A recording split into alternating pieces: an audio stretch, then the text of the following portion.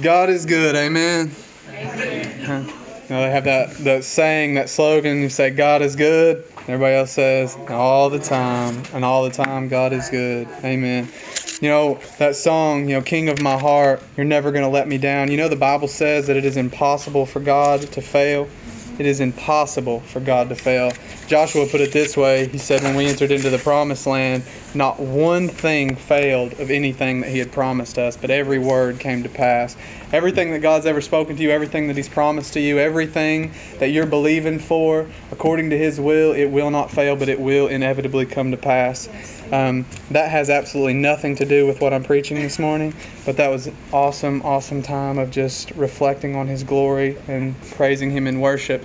We're going to be in John chapter 3.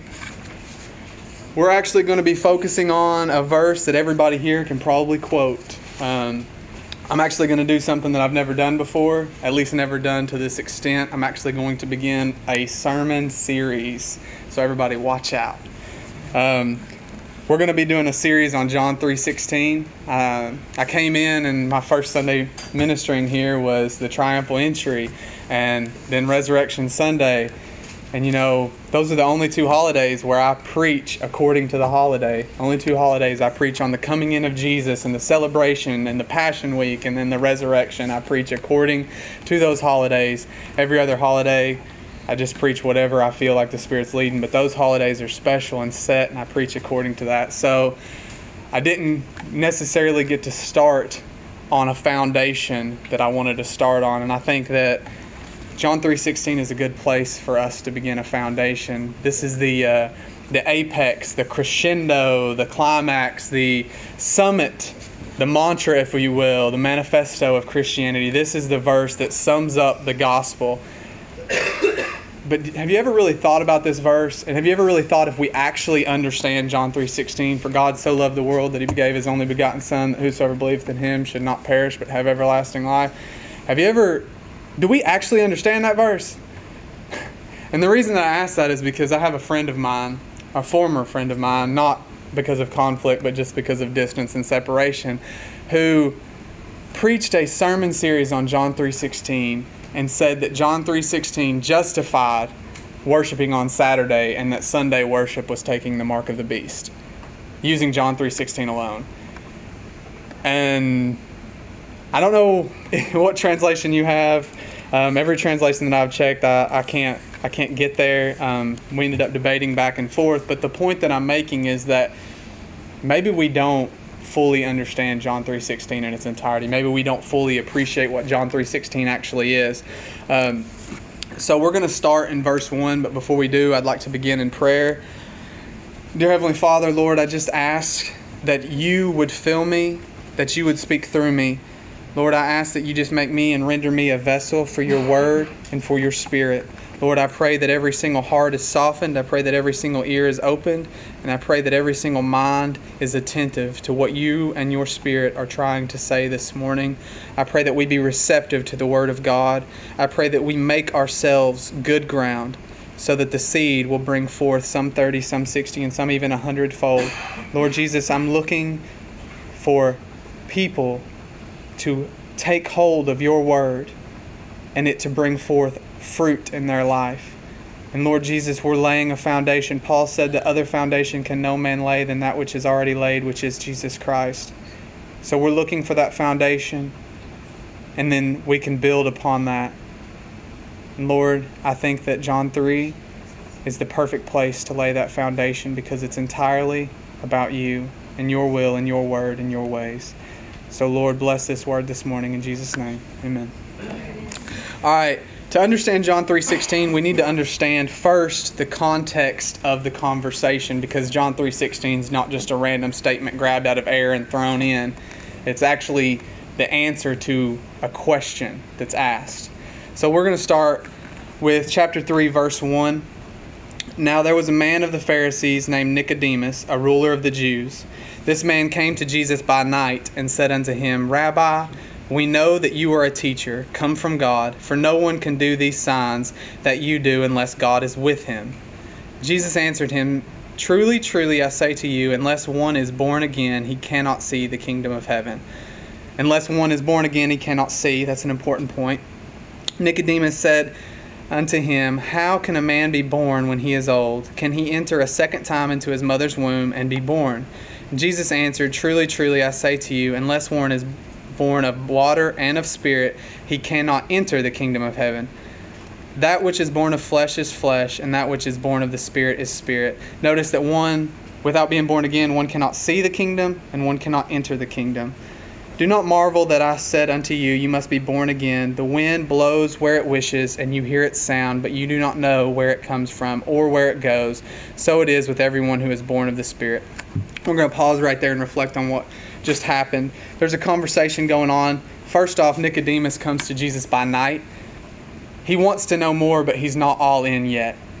He's coming by night because he doesn't necessarily want to surrender his position in the synagogue, and Jesus had already made it pretty distinct that you're either with him or against him. You're either of him or not of him. And the Pharisees, the Sadducees, the Sanhedrin, the religious leaders of the time, they'd already made it pretty clear that if you're following Jesus, you're not part of the synagogue.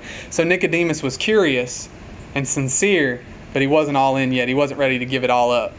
So he came to Jesus by night and admitted, We know that you're come from God. So they knew something about him. They knew that there was evidence of who he was in God. But he wasn't really ready to acknowledge that Jesus was the Messiah or Jesus was God incarnate. And so Jesus says, unless one is born again, one cannot see the kingdom of God. And then again later on, unless one is born of the water and the Spirit, he cannot enter the kingdom of God. So Nicodemus asked a very natural question. How can one be born again? Can he enter into his mother's womb again? And Jesus says water and spirit, making the separation. That which is flesh is flesh. So he's saying, no, the birth that you're talking about is that which is of the earth, earthly. The birth that you're talking about is that which is of water. You're talking about a flesh birth. And that has to happen, obviously. But we're talking about the birth of the Spirit. We're talking about being born of the Spirit. The wind blows where it wishes, and you hear its sound, but you do not know where it comes from or where it goes. So it is with everyone who is born of the Spirit. What he's saying here is you see the evidence of the wind, you can hear the sound, you can see the damage that it does. Everybody here knows that a little bit too well about the damage that wind can do. Not trying to bring back any old memories, but you've experienced that. You've experienced the evidence of what wind can do. You can see the evidence of wind, but still we have trouble truly pegging down what the origin of wind is. And so what Jesus is saying is you're not going to fully be able to comprehend this origin. You're not going to fully be able, but you can see its evidence. And so what he's telling Nicodemus is you're going to be able to see and hear and know that somebody's born of the Spirit, even though you don't fully understand it in all of its intricacies. Looking at verse 9, Nicodemus said to him, How can these things be? And Jesus answered him, Are you the teacher of Israel, and yet you do not truly understand these things? Truly, truly, I say to you, we speak of what we know, and we bear witness to what we have seen, but you do not receive our testimony. If I have told you of earthly things and you do not believe, how can you believe if I tell you of heavenly things? No one has ascended into heaven except one who descended from heaven, even the Son of Man. And here's where we're going to get into the actual nitty-gritty of verse 16. And as Moses lifted up the serpent in the wilderness, so must the Son of Man be lifted up, that whosoever believe in him may have eternal life. Now we're understanding that this conversation is still answering the question of how one can be born of the Spirit. So that's truly the context of how one is born of the Spirit. Now, Jesus references a passage of Scripture, and while I'm talking, you can go ahead and flip over in your Bibles to Numbers 21, verse 4. Jesus is referencing a Scripture so that he can further explain what he is talking about in being born of the Spirit. And I'm trying my best. I'm not trying to be super eloquent. I'm just being very, very base because I really want us to grasp this.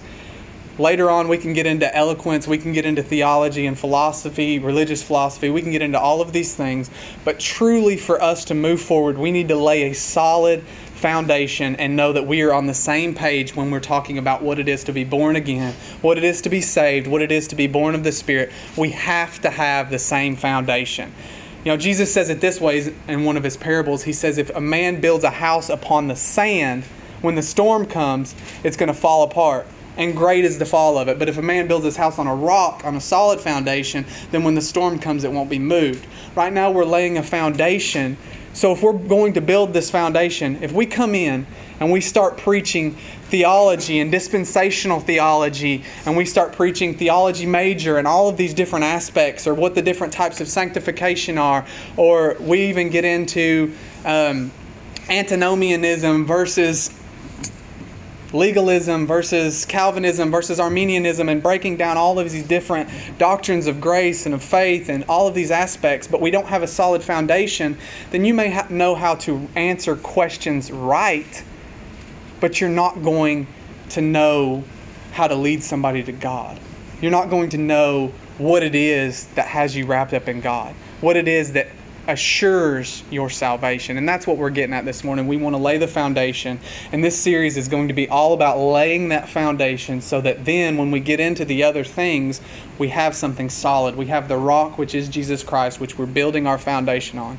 Again, no other foundation can any man lay than that which is already laid, which is Jesus Christ. So, Numbers 21. I probably should have turned there when I told you guys to.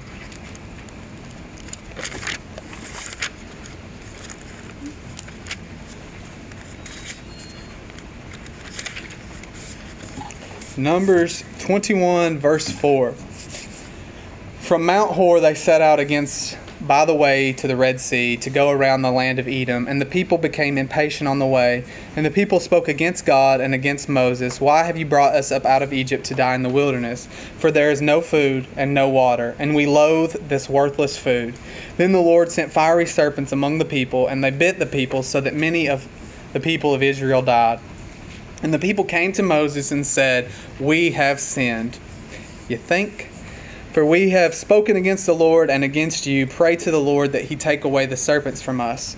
So Moses prayed for the people, and the Lord said to Moses, "Make a fiery serpent and set it on a pole, and everyone who is bitten, when he sees it, shall live." So Moses made a bronze serpent and set it on a pole, and if a serpent bit anyone, he would look at the bronze serpent and live. There's a lot to this. There's a lot of symbolism.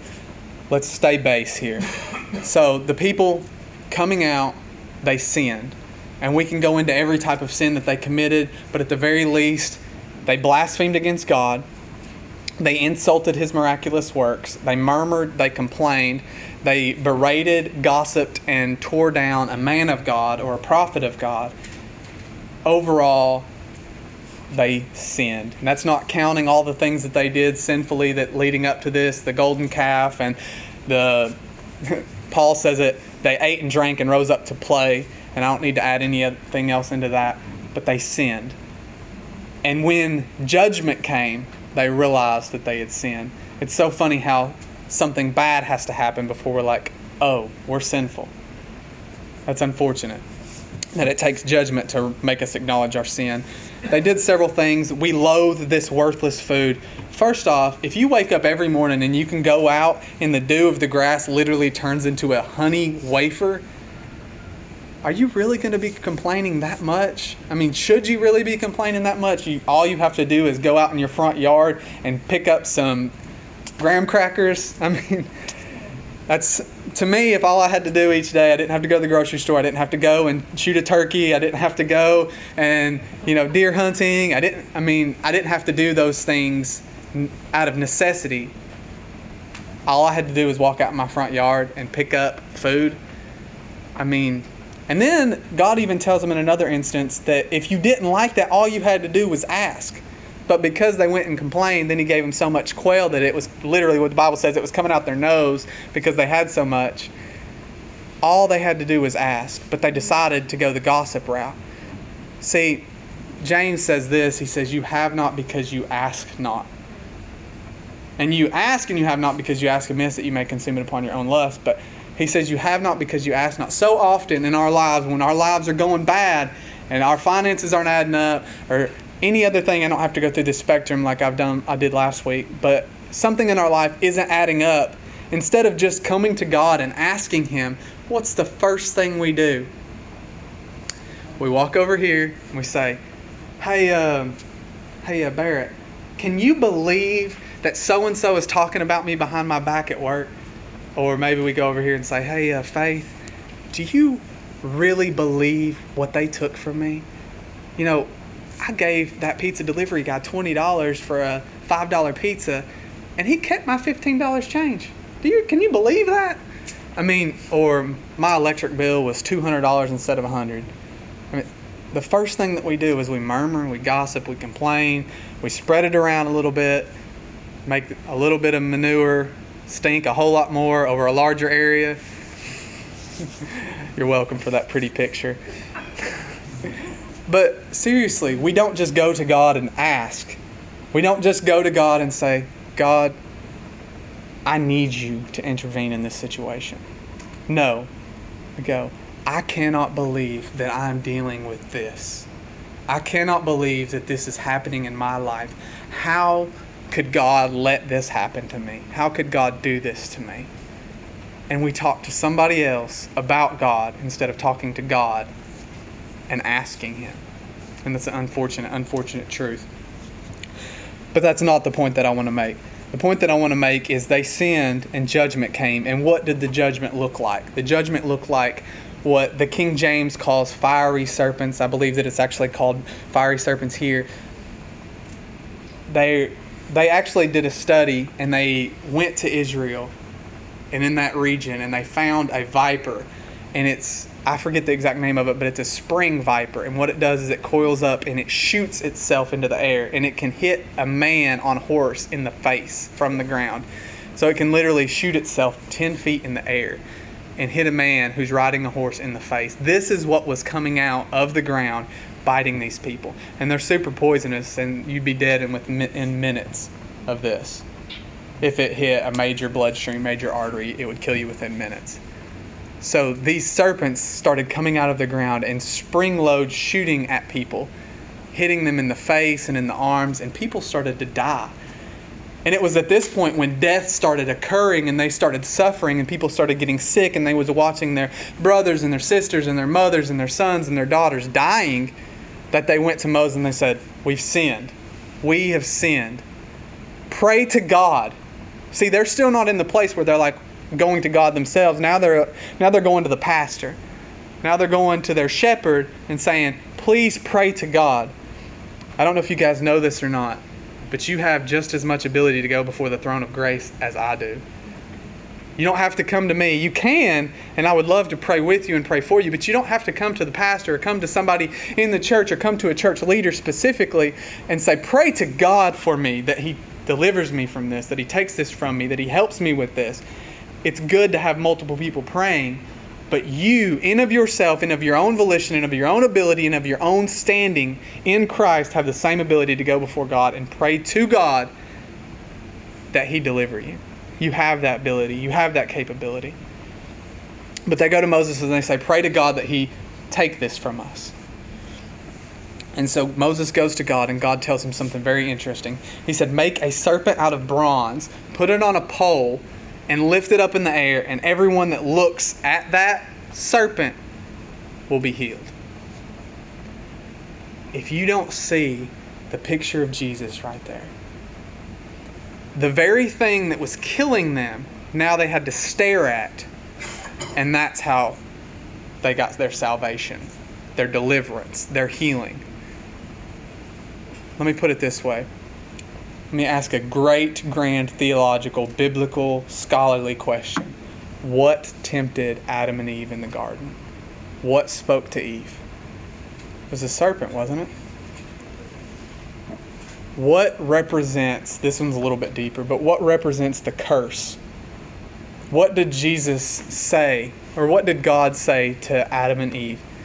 He said, the seed of the woman will bruise its head. It shall bruise his heel. Going on further, Jesus said, you shall tread on serpents.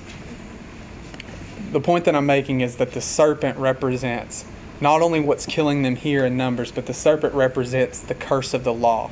The serpent represents the sin. Back to original sin, back to the sin and the curse of the sin that we're suffering from every single day in this life. The serpent is the image of that. So what Jesus did when he references in John 3, as Moses lifted up the bronze serpent in the desert, so must the Son of Man be lifted up. What he's actually saying is he says that Moses lifted up a serpent in the desert, which is the very image of the thing that was killing the people. So the Son of Man is going to be lifted up. And when he's lifted up, he is going to become the very thing that is killing every single one of you. See, Jesus, Galatians 3:13, it says, you are freed from the curse. Why? Because he became a curse, as it is written, cursed is every man that hangeth on a tree. So Jesus Christ, if you want another Bible reference, 2 Corinthians 5 verse 21, it says, he who knew no sin became sin, that we might be made the righteousness of God in him. So Jesus Christ, the spotless one, we talked about it last week. He had no sin, so therefore it was impossible that the grave should hold on him. It was impossible that death should maintain its grip on him because he never sinned. He was completely and blameless, righteous, spotless before the Father. He had no sin. But he became sin that we might in him become the righteousness of God. So let's look at this for a moment. Jesus became sin and he became the curse. He became the serpent. He became the image of the thing that is killing every single one of us. The wages of sin is death. But the gift of righteousness is life, Christ Jesus. Jesus became sin. He became the curse. And then he was lifted up on a tree so that every single one of us may fulfill Isaiah 45:22. And it says, look on the Lord and you shall be saved. Look on God and you shall be saved. Paul prays an interesting prayer in Ephesians 1. He says, I pray to God for you all, that he give unto you the spirit of wisdom and knowledge and revelation, or spirit of wisdom and revelation in the knowledge of him, that the eyes of your understanding, some translations say that the eyes of your heart be enlightened, that you might see what is the hope of his calling and what is the riches of the glory of his inheritance in the saints. That our eyes, both physical eyes of our heart, eyes of our spirit, our eyes be open so that we can clearly see Jesus. Because what does he say to Nicodemus? He says, unless you be born again, you can't even see the kingdom of God. Nicodemus saw that he was a teacher. At that point in time, he did not see that he was the Messiah, that he was God himself. Colossians says that in him is the fullness of the Godhead bodily. Nicodemus did not see that Jesus Christ was the Son of God sent to pay the ransom for all sinners. But he will. He will. Because he gets born again. His eyes become open. How do they become open? Because God opens the eyes of his understanding and he is able to clearly see that Jesus Christ is our Savior, is the bronze serpent lifted up so that everyone that has their eyes open can look on him and see the kingdom of God. And where is the kingdom of God? It's in the man, Christ Jesus. Flip back to John chapter 3. If you want to flip back, you can. We're going to finish this context because I want us to understand thoroughly before we delve into the breakdown of John 3:16 as a verse. I want us to understand thoroughly the context in which this verse appears.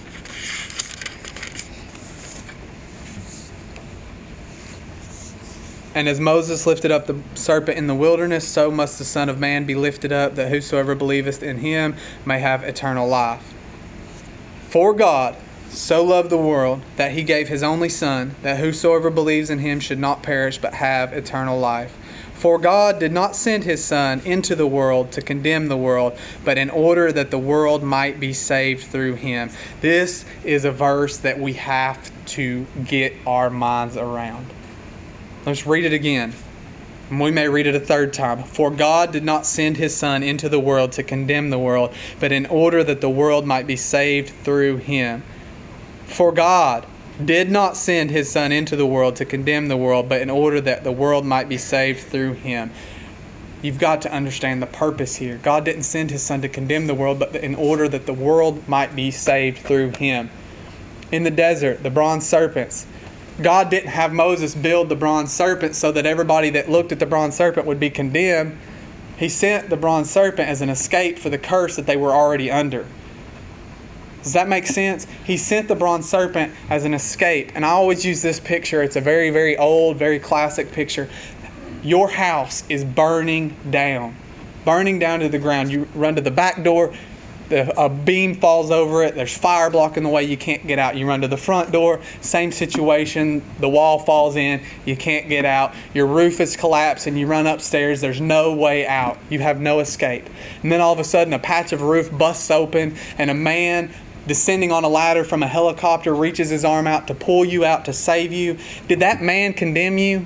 Was that what that man was there for? No, that man came to give you a way out of the burning building. He gave you a way to save your life. It wasn't the man's fault that your house was burning down. Maybe you left the stove on. The origin of the fire doesn't matter. What matters is that the man came specifically to give you a way out of the burning building. Now here's where the condemnation comes. Verse 18, whosoever believes in him is not condemned, but whoever does not believe is condemned already, because he has not believed in the name of the only Son of God. If you choose to not grab that man on the ladder's hand and let him pull you out of that burning building, you're condemned and you're going to burn to death. But it's not his fault.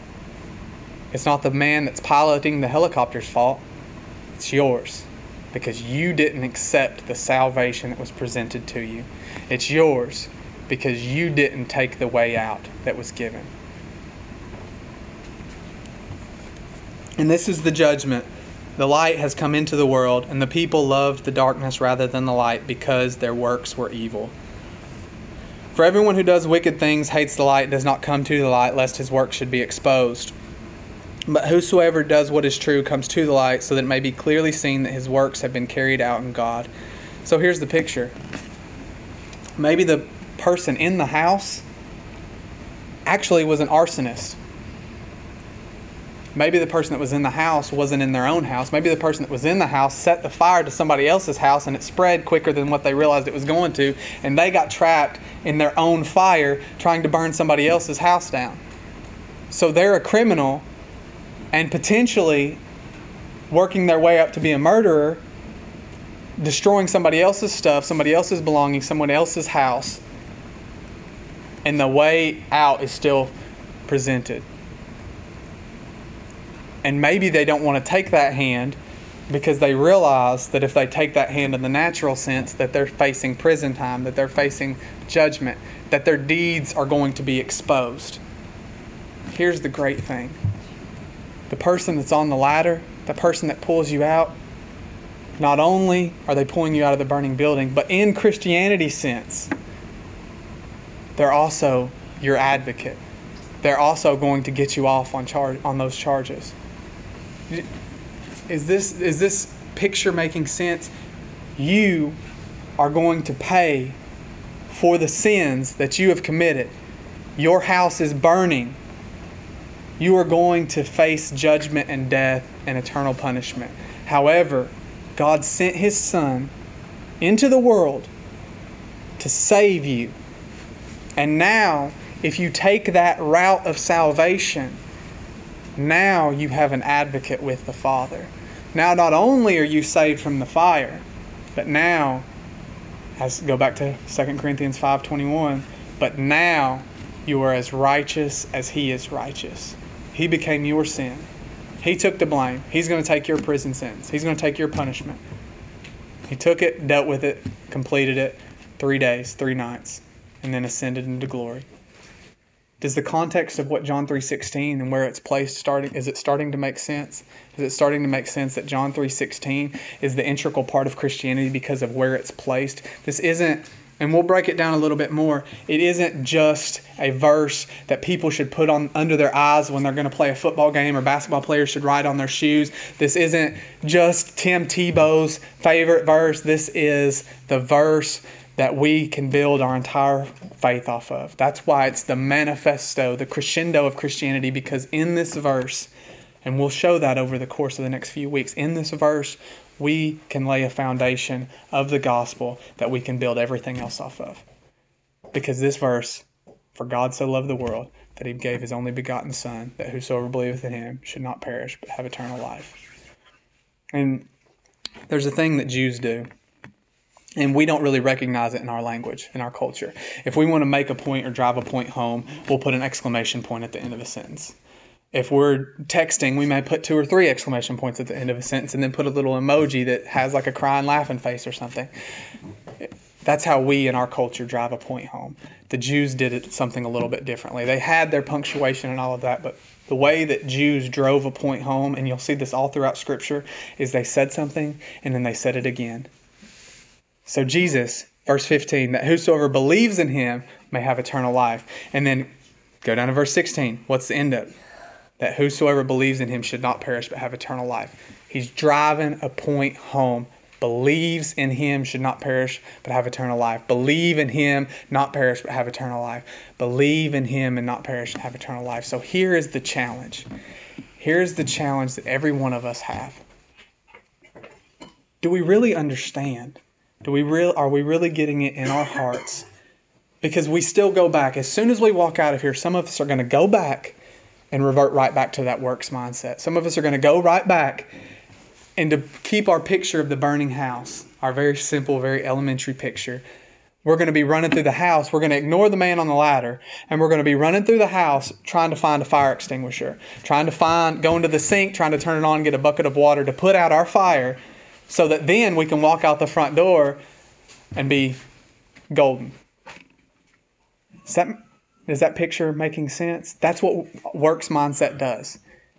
The fire, if any of you have ever been in a fire, especially one that's gotten out of control like that, you're not going to put it out with just a simple fire extinguisher. Your fire extinguisher will run out first. You're not going to put it out with a bucket of water. You've got to get out, and the fire is going to do its damage. Now, if teams of firemen with a fire hydrant and hoses can put it out, sure. But you, in of yourself, in the house with a household fire extinguisher and a small bucket of water are not going to be able to put that fire out. And that's the equivalent picture of us trying to save ourselves by works. Number 1, we can't. Number 2, we can't. And number 3, we really can't. We can't save ourselves by our works. So the challenge is this: going out of here and staying in that understanding of grace. Going out of here and staying and maintaining and understanding that God has understood that we are sinful. He has understood that we have fallen short of the glory of God. He perfectly well understands how wicked and how evil that we are in of ourselves. He still chose to send His Son. He understood what the Israelites were doing when they sinned in the desert. He understood that they were poisoned, that they were dying. That's essentially what sin is. It's poison. He understood that. He understood that they were poisoned, they were dying, they couldn't heal themselves. I guarantee you Israelites were looking at the snake bites and they were trying to suck the venom out and spit it, and suck the venom out and spit it. Everybody's seen those movies where somebody gets bit by a serpent and they think they're going to suck the venom out like that. Nonsense. They were all trying to do that. I guarantee you they were trying to kill the serpents. More came. They were trying to suck the venom out. They got bit again. God understood they had no way out. He told Moses to make the bronze serpent, and that was their avenue of healing. Now, if they chose to look away or guard their eyes, that's their own fault. They condemned themselves. If we choose to ignore God's grace, it's our own fault. We condemn ourselves. And the reason that we choose to ignore God's grace is because we're pleased with our wickedness. We're pleased with our evil. We're pleased with our sin. We're happy with it. We want to stay there. So our challenge is twofold. I keep going back to this, and I will say our challenge eventually. Our challenge is twofold. The first aspect is to not let ourselves fall back into a works mindset. You cannot earn your salvation. You can't.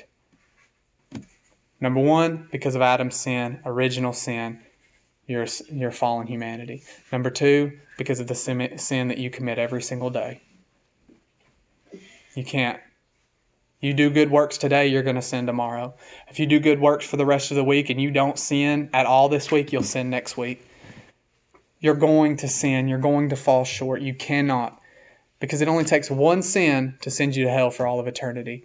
If you don't understand God's measure of how He deals with sin, Eve bit a fruit and it condemned mankind for all of human history.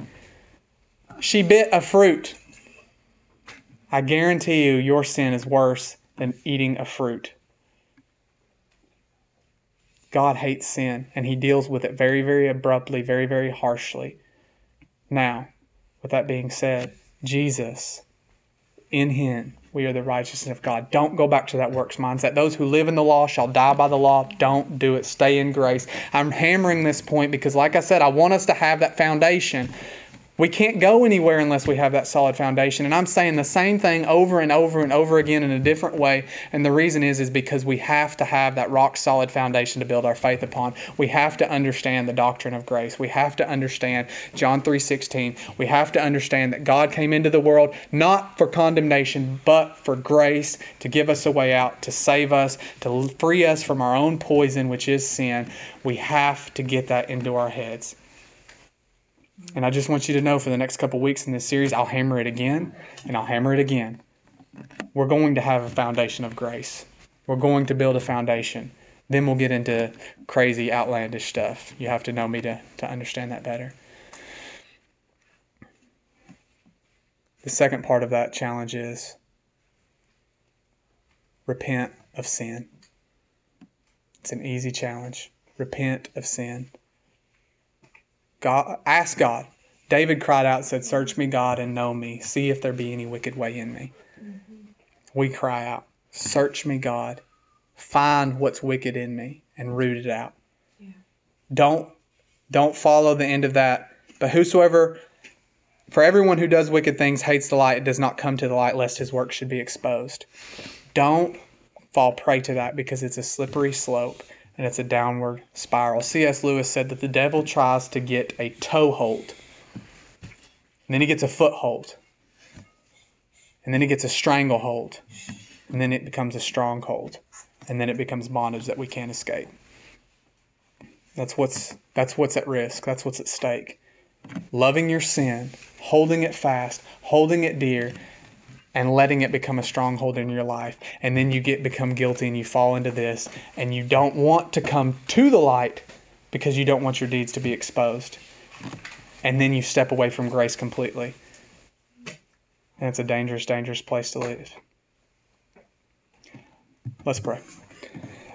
Dear Heavenly Father, Lord, I just ask you right now, Lord, I kept it very simple. I did the best that I could to make sure that it was plain, to make sure that it was easy to understand, to make sure that it could be received. Lord, I ask that it was just that it was received. And Lord, I ask now for you to work on their behalf and to help them apply it. Help them apply grace to their life. Help them no longer search and serve out of a works mindset, trying to earn your love or trying to earn your grace or trying to earn their salvation. But let them out of grace, knowing that you love them, knowing that you died for them, knowing that you've paved the way and provided for them. Out of that, let them live holy lives.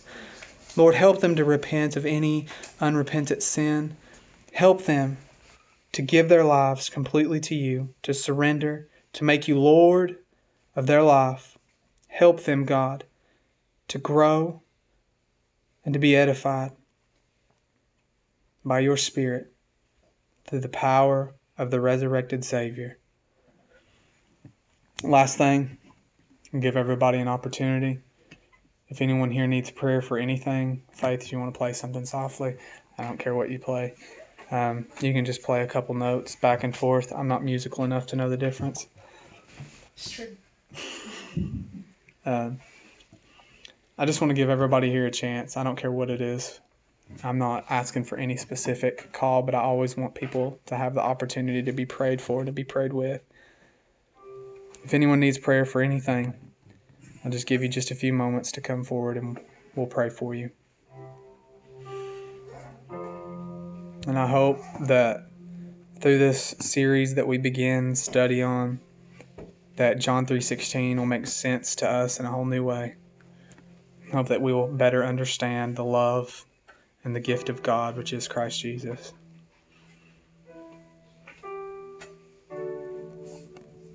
Lord Jesus, as we take just a moment, Lord, if anyone needs anything, God, even if they don't come forward, you know their hearts, you know their minds.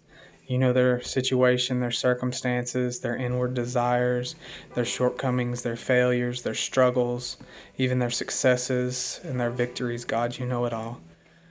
Lord, I just ask right now, in your power, Lord, just move in their lives, whatever it may be, finances, health, a struggle with sin and righteousness, self-condemnation, judgment, gossip, doesn't matter. It doesn't matter, God. Lord, my desire for this body is to be a group of people who become mature in the faith and strong men and women of God, capable of leading and making others strong and capable and mature men and women of God. Being a church that makes disciples who can make disciples who can make disciples. Lord, that's my desire.